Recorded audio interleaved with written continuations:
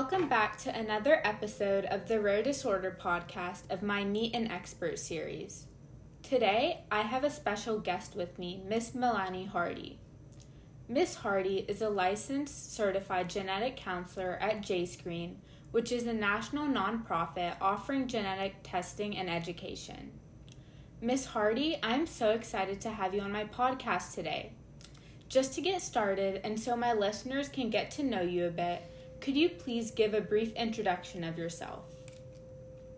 Yeah, absolutely. Thank you so much, Shivani, for having me here today. I'm really excited to be on the podcast. So I am a genetic counselor, which is a really unique profession. There aren't too many of us around, but we talk to people about how genetic conditions impact them and their family members, and help them understand genetic testing. So it's a really cool job. It really, checks a lot of boxes for me. Prior to becoming a genetic counselor, I was a high school science teacher. So I did that for almost a decade. I taught high school biology and chemistry, and then 1 year of forensics, and really loved it, loved the teaching, working with students.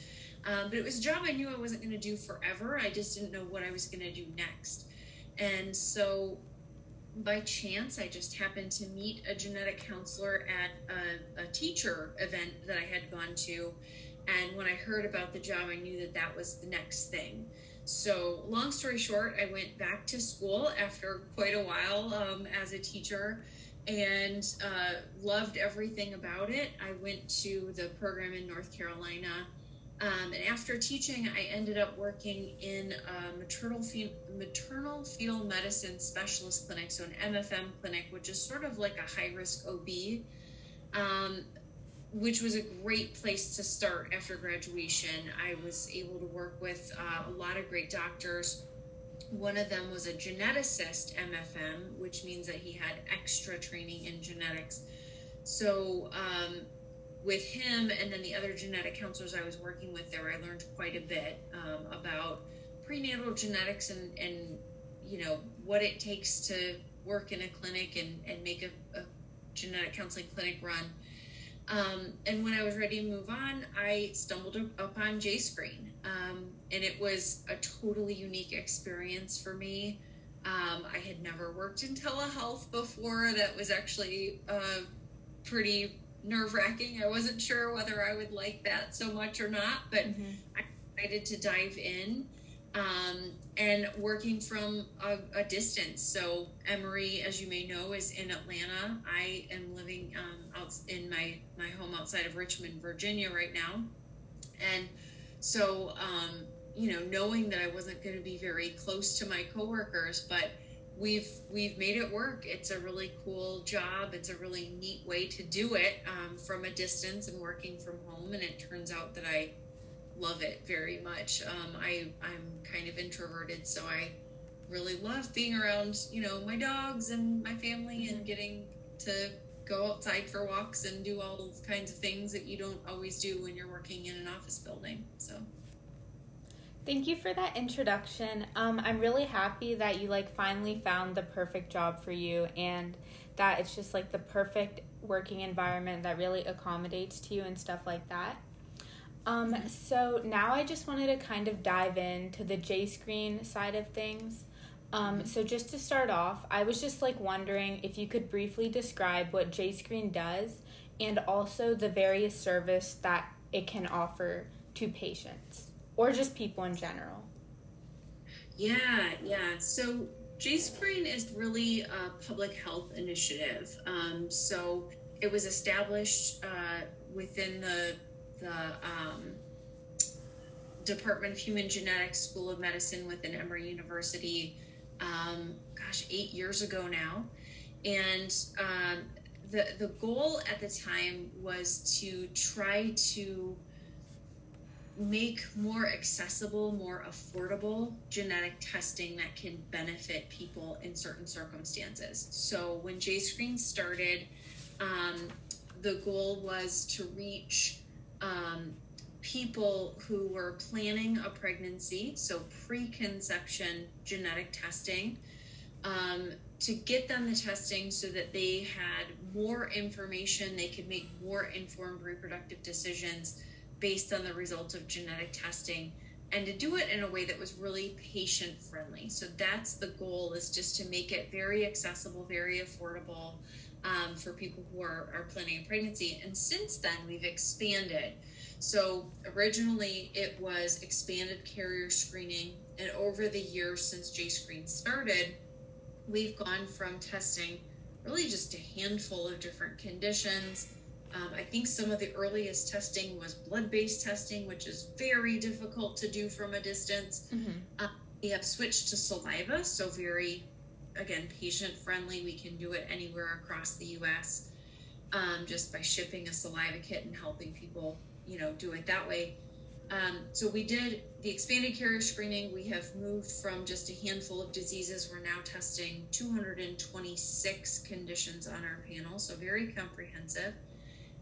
And then in the last couple years, we've heard from a lot of our patients that they're not only interested in reproductive planning, but also knowing about their personal cancer risk. So there's cancer genetic testing that is available, and we just started offering that at the beginning of this year. We had done a pilot project prior to that, so it's been a couple years in the works, but across the U.S. offering it since the beginning of this year. And the panel there, we're testing 63 different cancer genes. So again, quite comprehensive, looking at a lot of potential risk that people may have, especially if they have family history. So you mentioned that you do the testing through a kit that you ship to people. So could you elaborate more on the kit and just some details of it and how it works, and how if a patient decides to sign up for this testing, how the whole process will look? Yeah, absolutely. So we wanted to offer clinical level testing. So that's the same kind of testing that you would get in your doctor's office, for example. And there's a big difference between that and, a direct-to-consumer test. A lot of the stuff that you'll find online is direct-to-consumer. They're regulated differently. Clinical level testing is done differently. It's usually much more comprehensive, much more detailed in the way that the genes are looked at. So, but typically the only way to access clinical level testing is to schedule an appointment with your doctor, your doctor about the various options. What your doctor will offer you may differ depending on who your doctor is and how comfortable they are with genetic testing. So what we wanted to do is sort of flip that on its head a little bit and make it more patient initiated. So ours is clinical level testing that is initiated by the patient. And the way that happens is a patient would go onto our website, so it's jscreen.org. They can sign up for a test kit, and there are the two options. So there's the expanded carrier screening or reproductive screening, and then there's the cancer screening, and then you can also bundle those. So there's several options to choose from. The patient just puts in their personal information, so that might include their demographic information. Sometimes we collect some personal or family history. For the reproductive screening, we'll collect some information about their partner, whether their partner's been tested before. And what we're looking for is, anything that might tip us off that there is an increased chance that a person might be a carrier of something, things that are known in the family that we want to be on the lookout for in that person's results, those sorts of things. They include their insurance and their doctor information, and then the payment information. So those are the four basic parts of the registration. Once the registration comes in, it's reviewed by a genetic counselor. There are several of us within JScreen, and our goal is just to look out for any things that we might, need to know prior to ordering the test. So again, family history, partner history, those kinds of things that are going to tip us off that we might need to pay a little closer attention to certain pieces and parts of that patient's testing as it goes forward. And we can adjust as needed. Sometimes we just reach out to the patient for more information. Sometimes we have all the information we need and we just move the case along. From there, our front office is going to reach out to the doctor. So sometimes that is the patient's doctor. So the information that we get online, we'll just reach out for the doctor's signature for testing. Sometimes people will come through a screening event. So we might go to a community center, a college campus. There are different screening events that we do. And we'll often have a doctor who's signing off on the testing for everybody who's there. So it differs depending on where the patient is and what the situation is. But we get the doctor's order.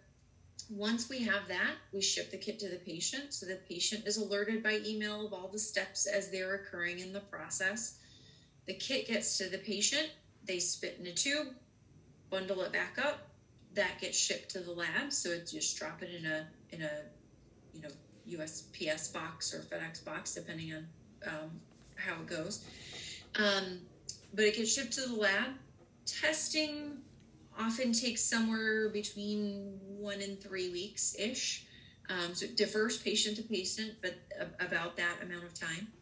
When the results come in, they come into our patient database. They're, again, reviewed by a genetic counselor. So we're looking for any results that, we need to review, any family history that we need to pay closer attention to, anything like that.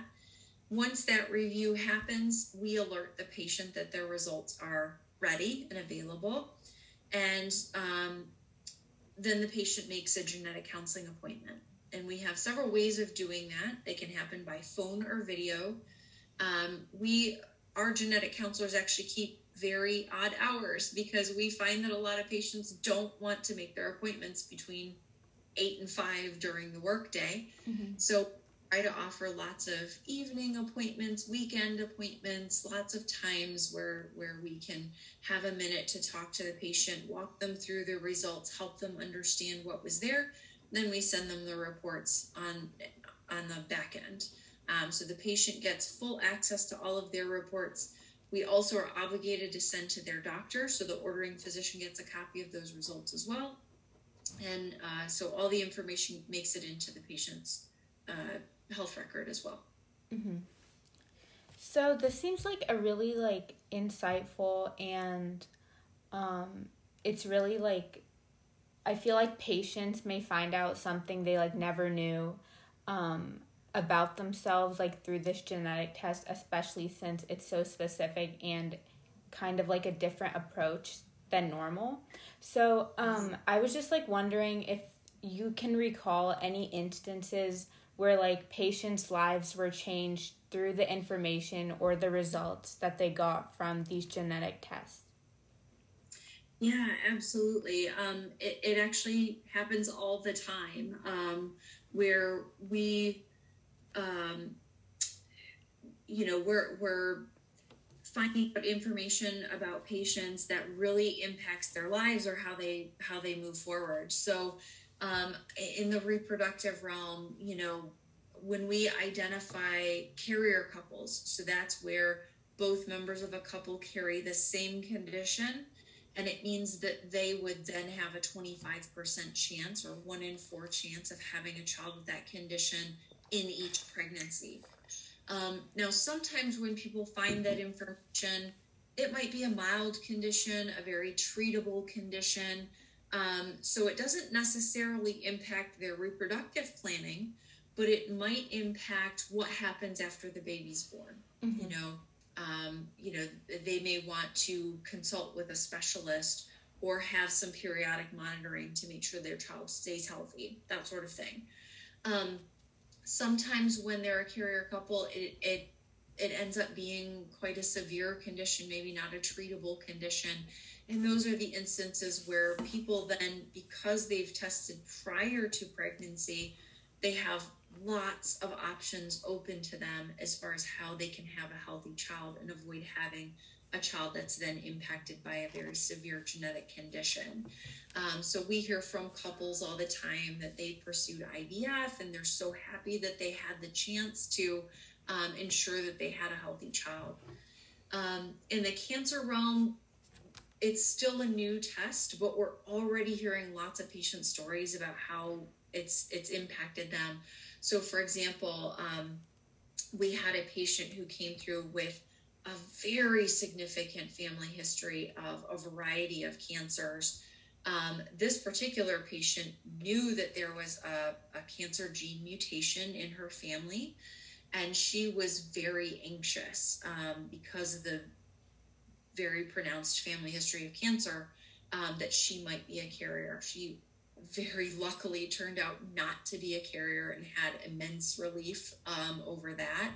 So yeah, it really just depends on the patient's circumstances, what we find from the test results, but we hear stories like that all the time, that this testing has a really profound effect on people's lives. Mm-hmm. All right, so as you know, like my podcast, most of my listeners are rare disease patients or like rare disease patient caregivers.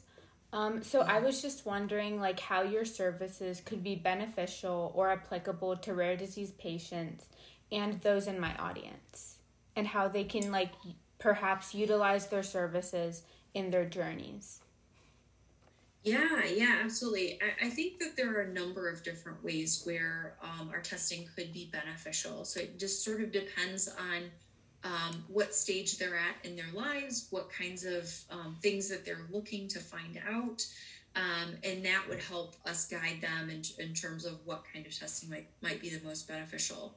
So, for example, if somebody had a rare disease that they were concerned about passing on to future generations, we could help them to understand if it was a condition that was on one of our panels, so that the testing might be beneficial for them for reproductive purposes or reproductive planning. We can test their partner to see if they're a carrier of the same condition, if it is one of those on our panel. We have other conditions on our panel that are called X-linked conditions, so they can be carried by females and usually are more likely to impact males. So sometimes it's not dependent on whether the partner is a carrier, to determine if there's a chance of passing that on into the next generation. If the rare disease were a certain type of cancer, it might be a cancer that's represented on one of our panels, or on our cancer panel. So that's another thing. We always want people to feel free to contact us, because we can help to guide them in terms of what information they're looking for, whether our testing might be beneficial to them, whether we're capable of testing the particular genes that could be involved in their particular rare disease. Mm-hmm. And keep in mind that not all rare diseases are genetic, so sometimes our testing might not be helpful, but the genetic counselors on staff at JScreen are here to help. We're very interested in hearing questions and inquiries that people have for us, and helping them sort through whether we can be helpful to them.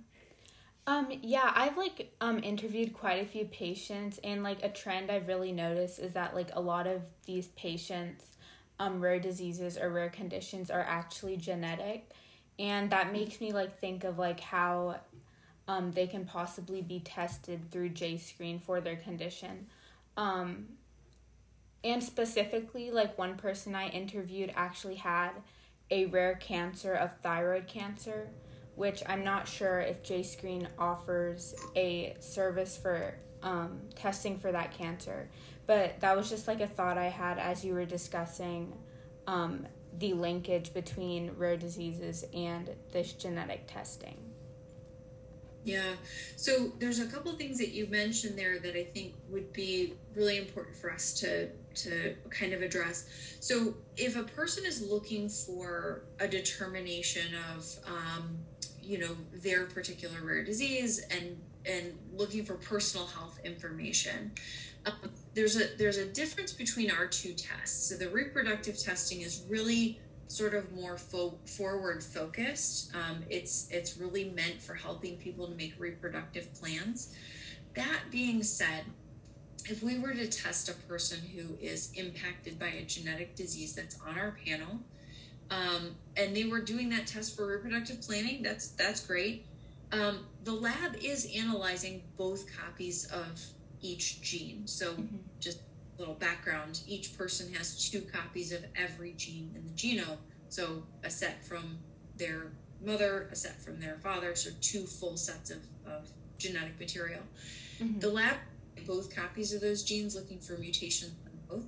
So technically speaking, if somebody were affected by a condition on our panel and they did our reproductive screen, the lab is likely to pick that up. And that's something for people to know when they do this kind of testing. Sometimes there are conditions that a person may actually genetically have, even if they don't physically have any symptoms of them. And we pick those up as we do that testing. So it is something we try to make sure people are aware of. When you do our testing, it's not an anticipated outcome. It's not the goal of the testing, but it is possible that our lab is going to pick up that a person might be affected by a genetic condition on our panel. So that's sort of one thought with that one. On the cancer panel, the question you would ask was about thyroid cancer.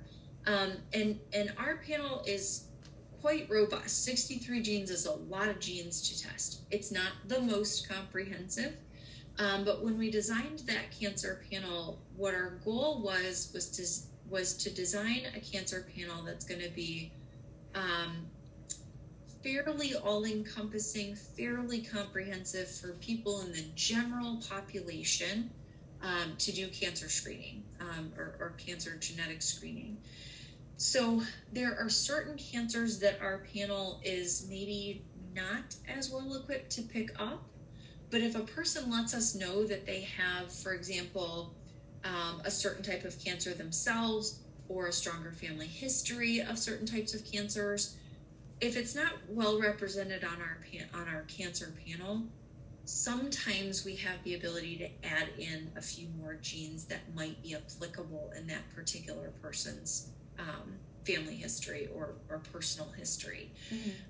The reason why we don't throw those into our general panel is because sometimes those genes are associated with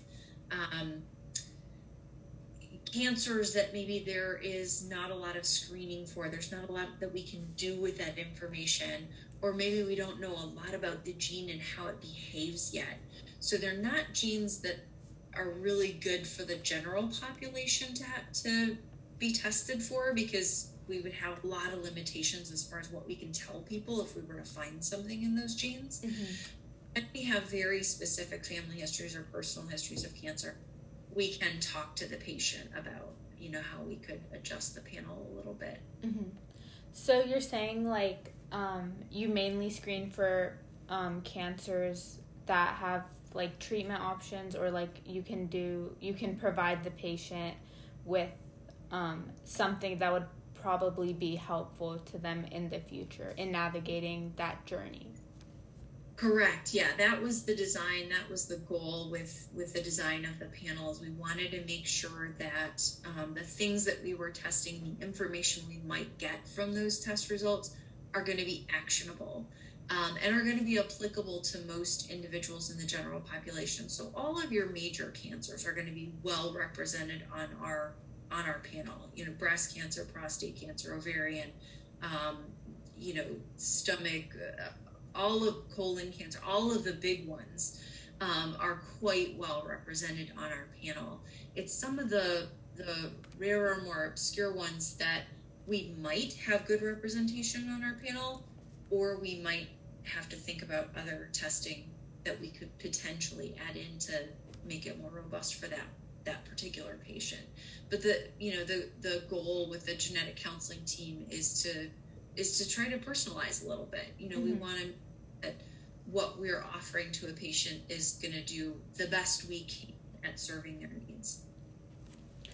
All right. And then, so I just had another question for you about just some background about JScreen. If do you know how JScreen was started?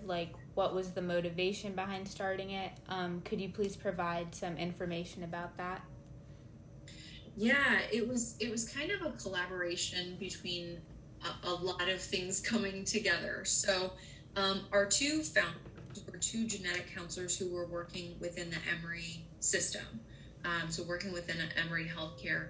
And one of them in particular, both of them really, were interacting with a lot of younger patients, very, very sick patients who were coming in with these genetic disorders that we knew were preventable. We knew that people could avoid having children with these particular conditions and instead have healthy children if only they knew early enough they were at risk for those things. And so because with reproductive planning, the time that a lot of people end up getting offered reproductive carrier screening is after they're already pregnant, that really limits their options. So that was sort of the conceptualization of JScreen, was to try and devise a system where we can do testing that's more patient friendly, happens before a person gets pregnant, so that they then have as many options as possible to understand the condition, to know what life would be like if they had a child with that condition, and then to know what their options are with that information. So that was part of it. The other part was there were a few individuals who had personal experience. So there's a family that we worked very closely with, the Golds, who ended up having a child with a condition called mucolipidosis type 4. It's quite a difficult condition in that people with ML4 for short, they only develop to a certain point intellectually. They can live a very long lifetime, but the developmental level is going to stay that of about a 1.5-year-old.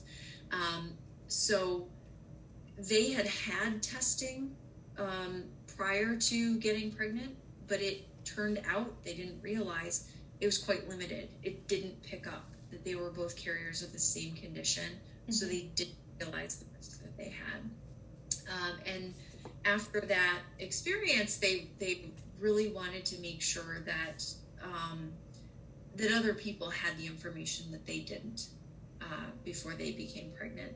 So they collaborated with these two genetic counselors who started JScreen, and along with the help of some donors, JScreen came into existence. So what have been some major achievements and accomplishments of JScreen since it was started up? Yeah, we have served over 10,000. I think we're actually close to 20,000 patients through testing. So we've served a lot of people, and then beyond that, we've been able to educate a lot of individuals. So hundreds of thousands of people we've reached through our educational efforts to help people understand genetics, specifically Jewish genetics, because that's a big part of the population that we serve, although anybody, any background can test with us. Helping people to understand when testing might be right for them. And we have a good concept that testing isn't right for all people. Sometimes depending on what stage a person is in their life, testing might be more or less right for them. We have served people in all 50 states. A big thing for us is the fact that we're able to offer clinical level testing and then genetic counseling that comes along with testing that happens through JScreen. So it's several steps above what a person might typically be able to access online. The direct-to-consumer testing is a whole different ballgame. It usually is not nearly as comprehensive or as in-depth of testing. So to offer clinical testing on a patient-friendly basis is really a big accomplishment. And then on top of that, we've really been fortunate to be involved in a lot of different collaborations and partnerships. So we work with other universities and partners to complete research. There's a lot of research that happens through JScreen. We have a very robust and unique patient population that is a great place for us to learn more about what information is important to patients, how we can better serve our patients, how our testing can be, changed to better serve patients. So we do that. We also work with a lot of disease-specific organizations to find out ways that we can better serve their populations. Their support organization helps, and so we collaborate with a lot of them to really serve as many people as we possibly can. Yeah. So thank you for providing all that information. That really helped me understand like how far JScreen has come and just like the growth of this organization throughout the years.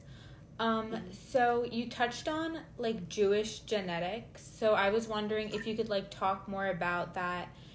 You said that like most patients are Jewish. Is this because like it might be more prevalent in that in Jewish people genetic conditions? I was just wondering if you could just like elaborate more a little on that. Absolutely, yeah. So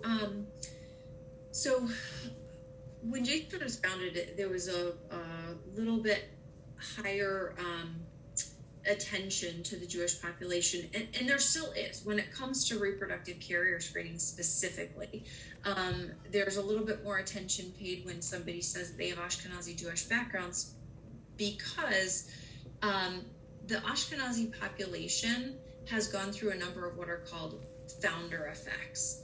And basically what that is when a small number of within a population moves to a new location and sort of founds a new population, then the genetics of that original population spreads its way through the new population.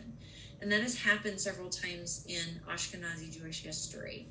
So what we know is that there are a number of genetic conditions that are found much more commonly in the Ashkenazi Jewish population than in other populations, which is why there are a lot of conditions that we specifically test somebody who has Ashkenazi Jewish ancestry for. Now, that being said, we also recognize at JScreen that any person from any background has a chance to carry several different genetic conditions. There's no population that is free of risk. Doesn't exist. So, although there are certain ones that we see more prevalently in the Ashkenazi Jewish population, there are also certain ones that we see more prevalent in Northern European, Southern European, African American, Asian, Hispanic, you name it. There are conditions that we would see more commonly in that population. So when we have evolved over time, part of our goal is to maintain what's called a pan-ethnic panel. So we basically take a panel of disorders that are common in all the populations. We want to kind of make sure that our panel is robust for anybody from any background. Top of that, we've added in several that are more common in a variety of Jewish populations. So not just Ashkenazi, but also Sephardi, Mizrahi, Jewish, etc. So when somebody comes through JScreen, they're going to get tested for the whole gamut, the whole big bunch of conditions, because, like let's pick on Tay-Sachs. That's a one that we talk about a lot in the Ashkenazi Jewish population. It's definitely much more common in the Ashkenazi population, but could somebody from a different population carry it? Absolutely. And actually, there's been so much testing in the Ashkenazi population that it's much more likely that if we see a baby born with Tay-Sachs at this point, that they're not going to be Ashkenazi Jewish. Because it's those other populations we haven't been testing for Tay-Sachs that are more at risk. The Ashkenazi Jewish population is still common, but so many more people in that population have been tested and are aware of their risk. That's why we see the differences. So that's where that pan-ethnic panel, that sort of testing for a whole bunch of stuff in all individuals from any background, can be the most beneficial to make sure we're finding risk wherever it is. Got it. Thank you for sharing that. It helps me understand it a lot better now. So just like moving on to a kind of like more personal side of a question. So I was just wondering, like, what are some things that you've learned ever since starting working with JScreen? Yeah, so many things. So one of the things that I had mentioned having to get used to was telehealth. Working from home, only talking to people through phone and video. It was quite an adjustment because prior to that, I was in a clinic. I was, meeting patients in my office and getting to a chance to chat with them in person. And I've really been able to learn a lot about telehealth and also help to sort of spread some of that knowledge to genetic counseling students. I work with a couple different programs and try to teach their students about the differences in telehealth and how, the cues that we pick up on when we're in person, you don't always have access to when you're working by telehealth. So certainly by phone, when you don't have any ability to see how the patient's really doing, what nonverbal cues they're giving you, that was a big adjustment. But even by video, when you only can see from the shoulders to the top of the head, and that's all the view that you get, you don't get a chance to see that somebody's leg is shaking under the table or that they're clutching the handles of their chair, things like that. So sometimes we miss out on some of those context cues that we actually rely very heavily on when we're in person. So there's a bit of an adjustment and a lot to get to know, but we now know, we've done a lot of research, that the telehealth experience can be equally as fulfilling as an in-person experience, and sometimes can be hugely beneficial to patients because they don't have to travel, they don't have to comfort of their own home or the people that they want to be surrounded by when they hear sometimes new or unknown information. Some patients are worried about their results until they kind of hear about them and find out that there's information that's beneficial to them. So that was a big adjustment. And then another thing that's been a big one that I've learned quite a bit about is licensure.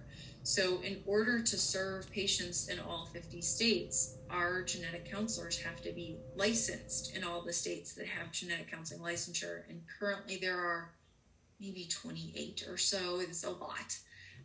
So there's a lot to know about that. I've learned a lot about the Jewish community.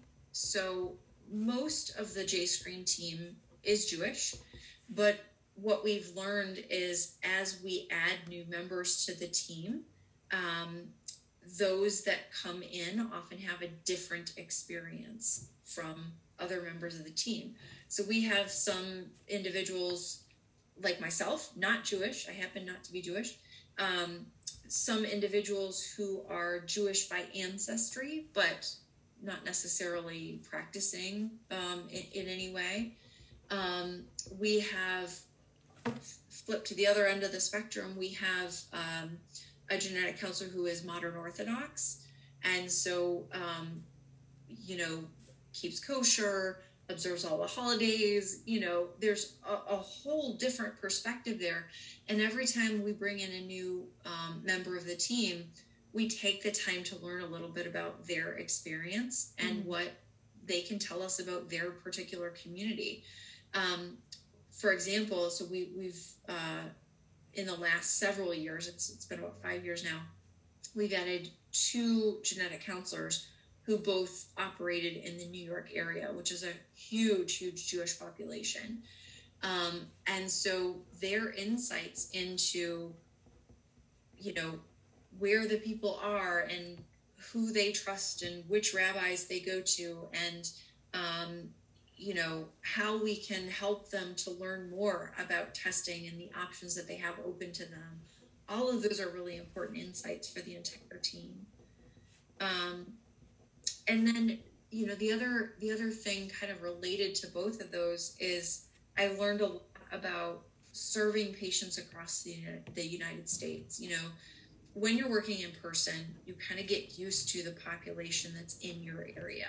You know all the providers, If somebody needs a referral to an MRI, you know who to send them to. Mm-hmm. When you're serving patients across the U.S., that's a whole different ballgame. It's a totally different thing. So we've had to learn and adjust to figure out, who are the providers in a given area that can help us when we have this sort of problem. We rely a lot on our genetic counseling network to help us figure out, we've got a patient who lives in rural Iowa who needs help with this. Who do we go to? And so we work with a lot of different partners across the U.S., but the ability to work in telehealth means that we can access people of a variety of different ages, socioeconomic groups, people who might not otherwise have any option to access the information, because going to their doctor, their doctor might not offer this kind of testing, or if they wanted to do it, it might be 4 hours from them. Being able to do it the way that we do it, we really are able to reach a lot of people. So I'm just curious. So you mentioned how that you guys do it in all 50 states, the genetic counseling. So you have to get 28 different licenses. So I was just wondering, that seems like a lot to me. So I was just wondering how the licensing process works.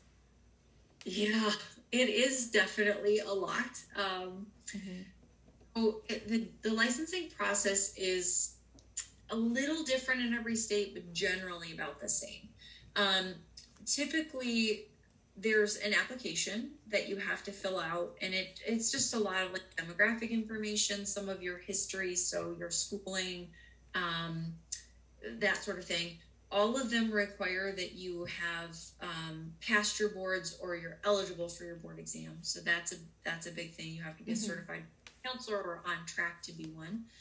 And then different states have different requirements beyond that. They almost always will have some set of questions that you have to answer about your capability as a genetic counselor. Do you have a history of certain felonies, things like that. Yeah.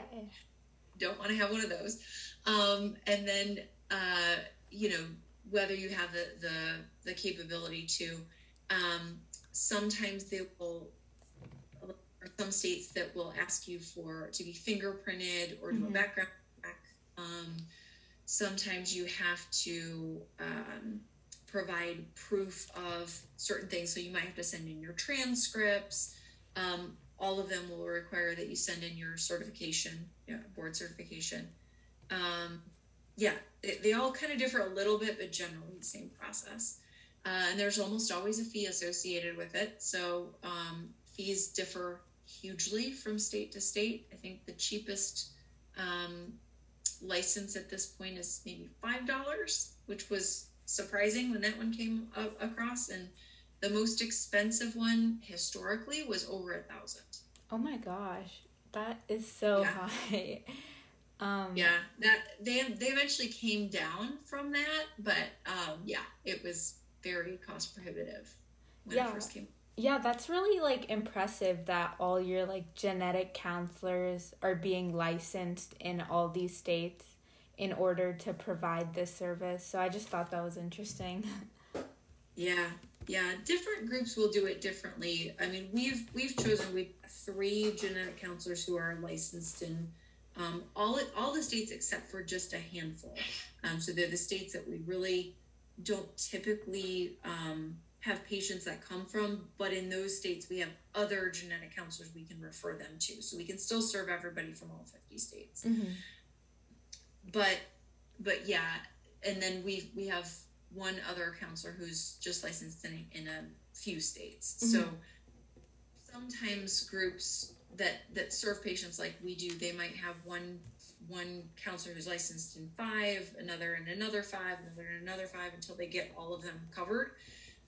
What we've decided to do is, because not all of our counselors are on at the same time or for all the hours that were available, we wanted to have as much access as possible. So we've decided to keep on keeping up with all the licenses in all the states as much as we can. Yeah, that sounds great, especially since just like making sure that a genetic counselor is available to patients when they need it, and all that licensing. But yeah. All right, so just to kind of like end off now, I was just wondering if there was like anything else you would like to tell my podcast listeners today. It can be like anything general or even something specific. Just as a reminder, like my podcast listeners are mainly comprised of rare disease patients, caregivers, and also like these major rare disease organizations. Yeah, there's a couple things that come to mind. One is I had mentioned before that if they have questions about whether testing is right for them, they can write genetic.counselor, so genetic.counselor at jscreen.org.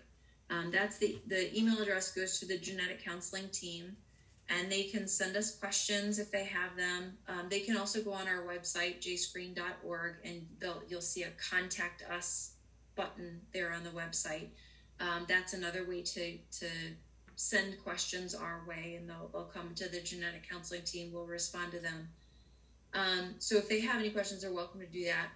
Another thing is that for anybody who is interested in testing, we have a coupon code that's available. It's JScreen, letter J, SCREEN 50, JScreen 50, and that'll give any person out there $50 off of any test that we offer. So that's something that if a person is interested in testing, they can access that coupon. And it's available for a limited time, but should be good for a little while. But I'm not sure when the end date is. So. All right, so I would just like to thank you so much, Ms. Hardy, for joining me today on my podcast and sharing all this like wonderful information about JScreen and also yourself with my podcast listeners today. And I'm really sure that they'll all benefit from all this information you provided. So just thank you for joining me today. You're welcome. Thanks for having me.